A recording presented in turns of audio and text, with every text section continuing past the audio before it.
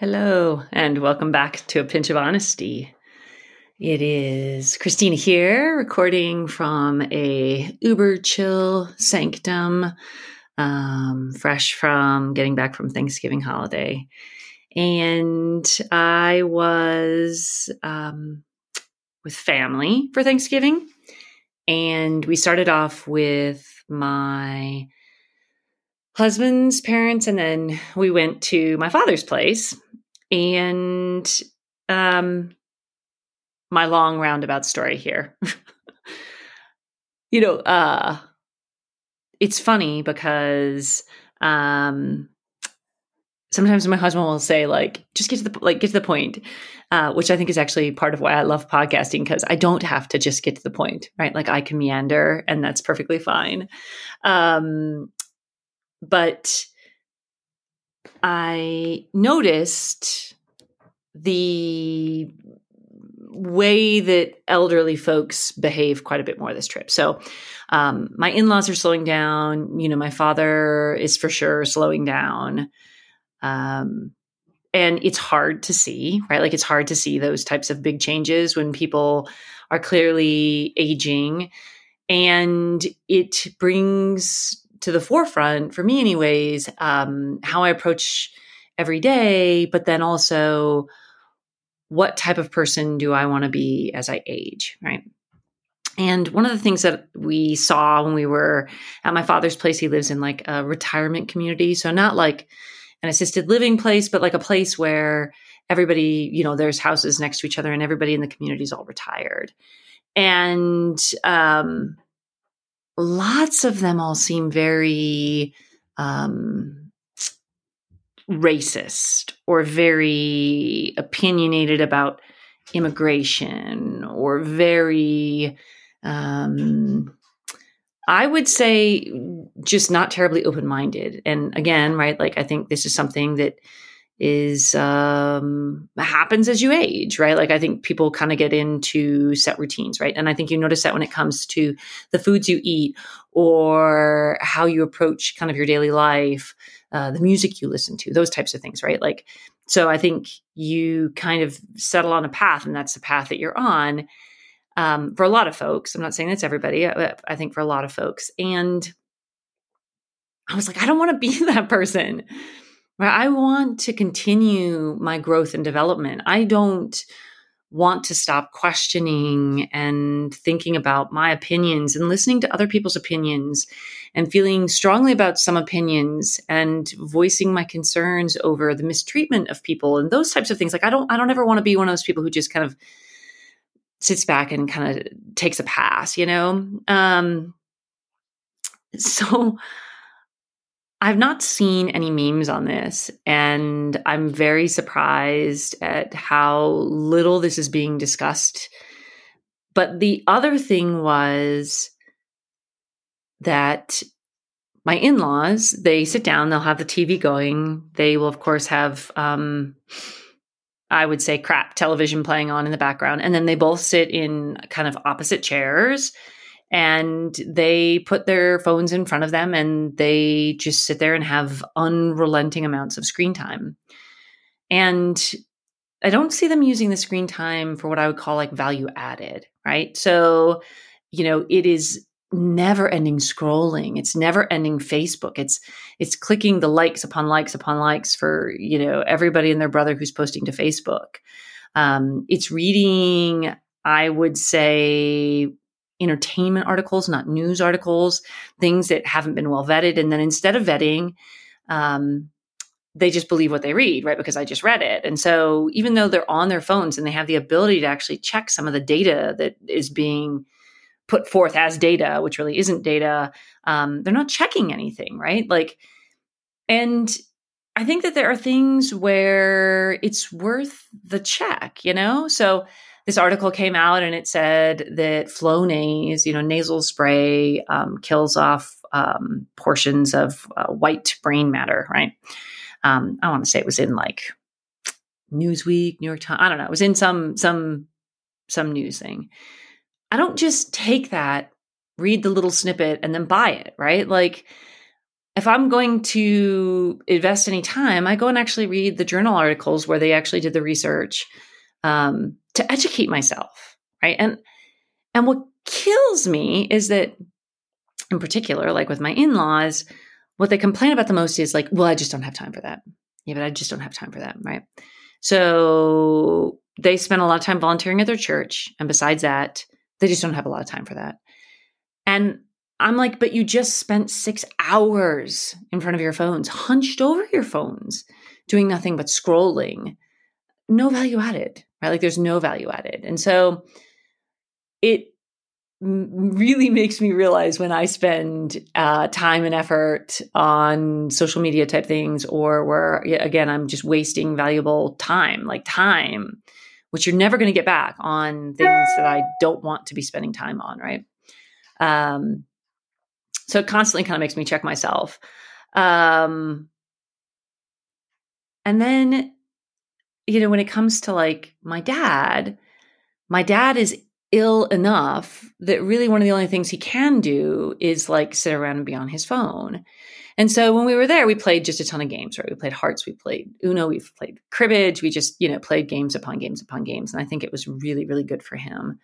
But I know that after we leave, again, he's kind of just back to being on his phone. And this is somebody who was very active for a really long time. And, he really is suffering and slowing down, right? I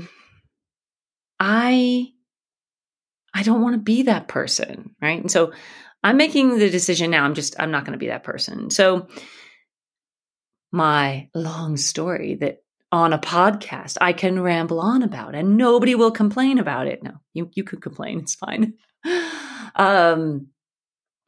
Is that then led me to this neurologist doctor who has a tendency to break down kind of topics about the brain and has really clean and crisp discussions about why people behave the way they do in certain cases. And I started really thinking about motivation, right? So on a handful of the past podcasts, I've talked about failure. I've talked about when I have been just struggling, right? Struggling with getting stuff done, struggling with having too much to do, struggling with what I'm putting in my body, right? Like just, there's been a lot of struggle lately, right? And it seems like it's been harder than normal for just a lot of things, right? Like there's just been a lot going on. And part of it, I think, is that, everybody's under this mindset that like COVID's over. And so we're not just going back normal, we're going back like 110%, right? Which, of course, there isn't such a thing as 110%, right? There's only 100%. And so it makes you feel that you're constantly underwater, right? Like you're constantly not enough, even though you are. And so I started then looking up and reading up more about how we motivate, like how the human brain motivates, right? So you want to sit down and you want to begin working out more regularly. You want to eat less crap. You want to write a book. You want to do X, whatever that X is, right? And you jump on some bandwagon. By the way, I think this is like a timely podcast for, we're going to be rolling into the new year. And I know loads and loads of people like to have New Year's resolutions. And so I think this is kind of quintessential to start thinking about this. And so how does motivation work, right? Like you think to yourself, oh, like, it's a gut thing. Like I just push myself to do stuff, right? But that's actually not how things work, right? So this neurologist has really been teaching me, like, she's really insightful. And maybe I'll actually put her handle in the comments so that you can go check her out yourselves. But she's a British neurologist. And the thing that she points out is that, motivation actually comes from the brain, right? And the region of the brain that that controls this is the attention area, right?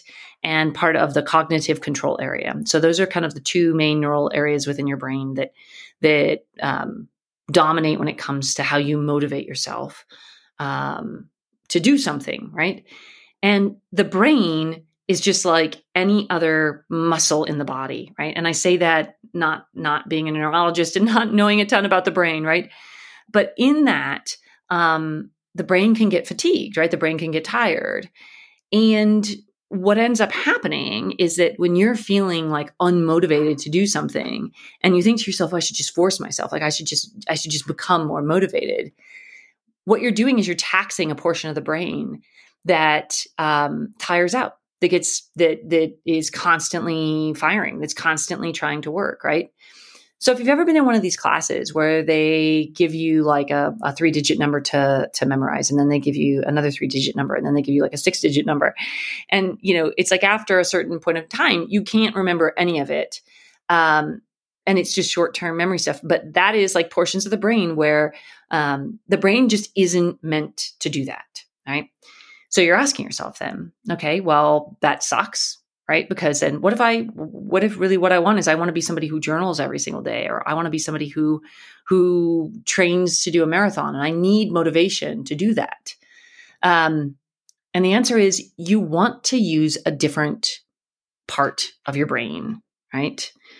And the part of the brain that you want to use is the routine part of your brain, because there's a section of your brain where when something becomes habitual, when it's something that you do all the time, you don't have to make yourself, because, your body just kind of instantly does it. But B, you're not taxing the brain, right? So the brain isn't sitting there going, oh, do I really want to go out? Oh, it's kind of cold. I don't know. Heavy sigh, right? Like the brain just doesn't do that because it's part of the routine portion of the brain, right? And so one of the examples that kind of struck me was, have you ever thought about your morning ritual when you wake up, right? So I get up almost at the exact same time every single day. I walk out to our kitchen. I feed our cats. I get everything ready for our parrot. I pull the parrot out of her cage. I warm 2 mugs. I make a cup of coffee. The coffee's already brewed. I pour a cup of coffee for me and for my husband. And then I unload the dishwasher. I move laundry from like the washer to the dryer if I need to. I fold laundry. I make lunches, right? Like this list of my morning routine is massive, right? I don't ever force myself to do it, right? Like I don't ever have to tell myself, oh my God, like I'm lamenting all this crap, because over time, this has just become part of the routine. I don't even have to think about it. Like my brain doesn't have to function at all in the morning. I can be a complete zombie and make it from point A to point B because it's part of the routine, right? So how do you make something a routine, right? How do you get it to move from that portion of the brain where it's motivated to that portion of the brain where it's routine?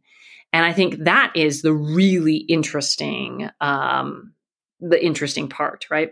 Because to some degree, you have to motivate yourself to get into a routine, right? So you have to have some amount of motivation to get something to move into a routine. And so there's got to be this like barrier that isn't so great that you can eventually get it into the routine space.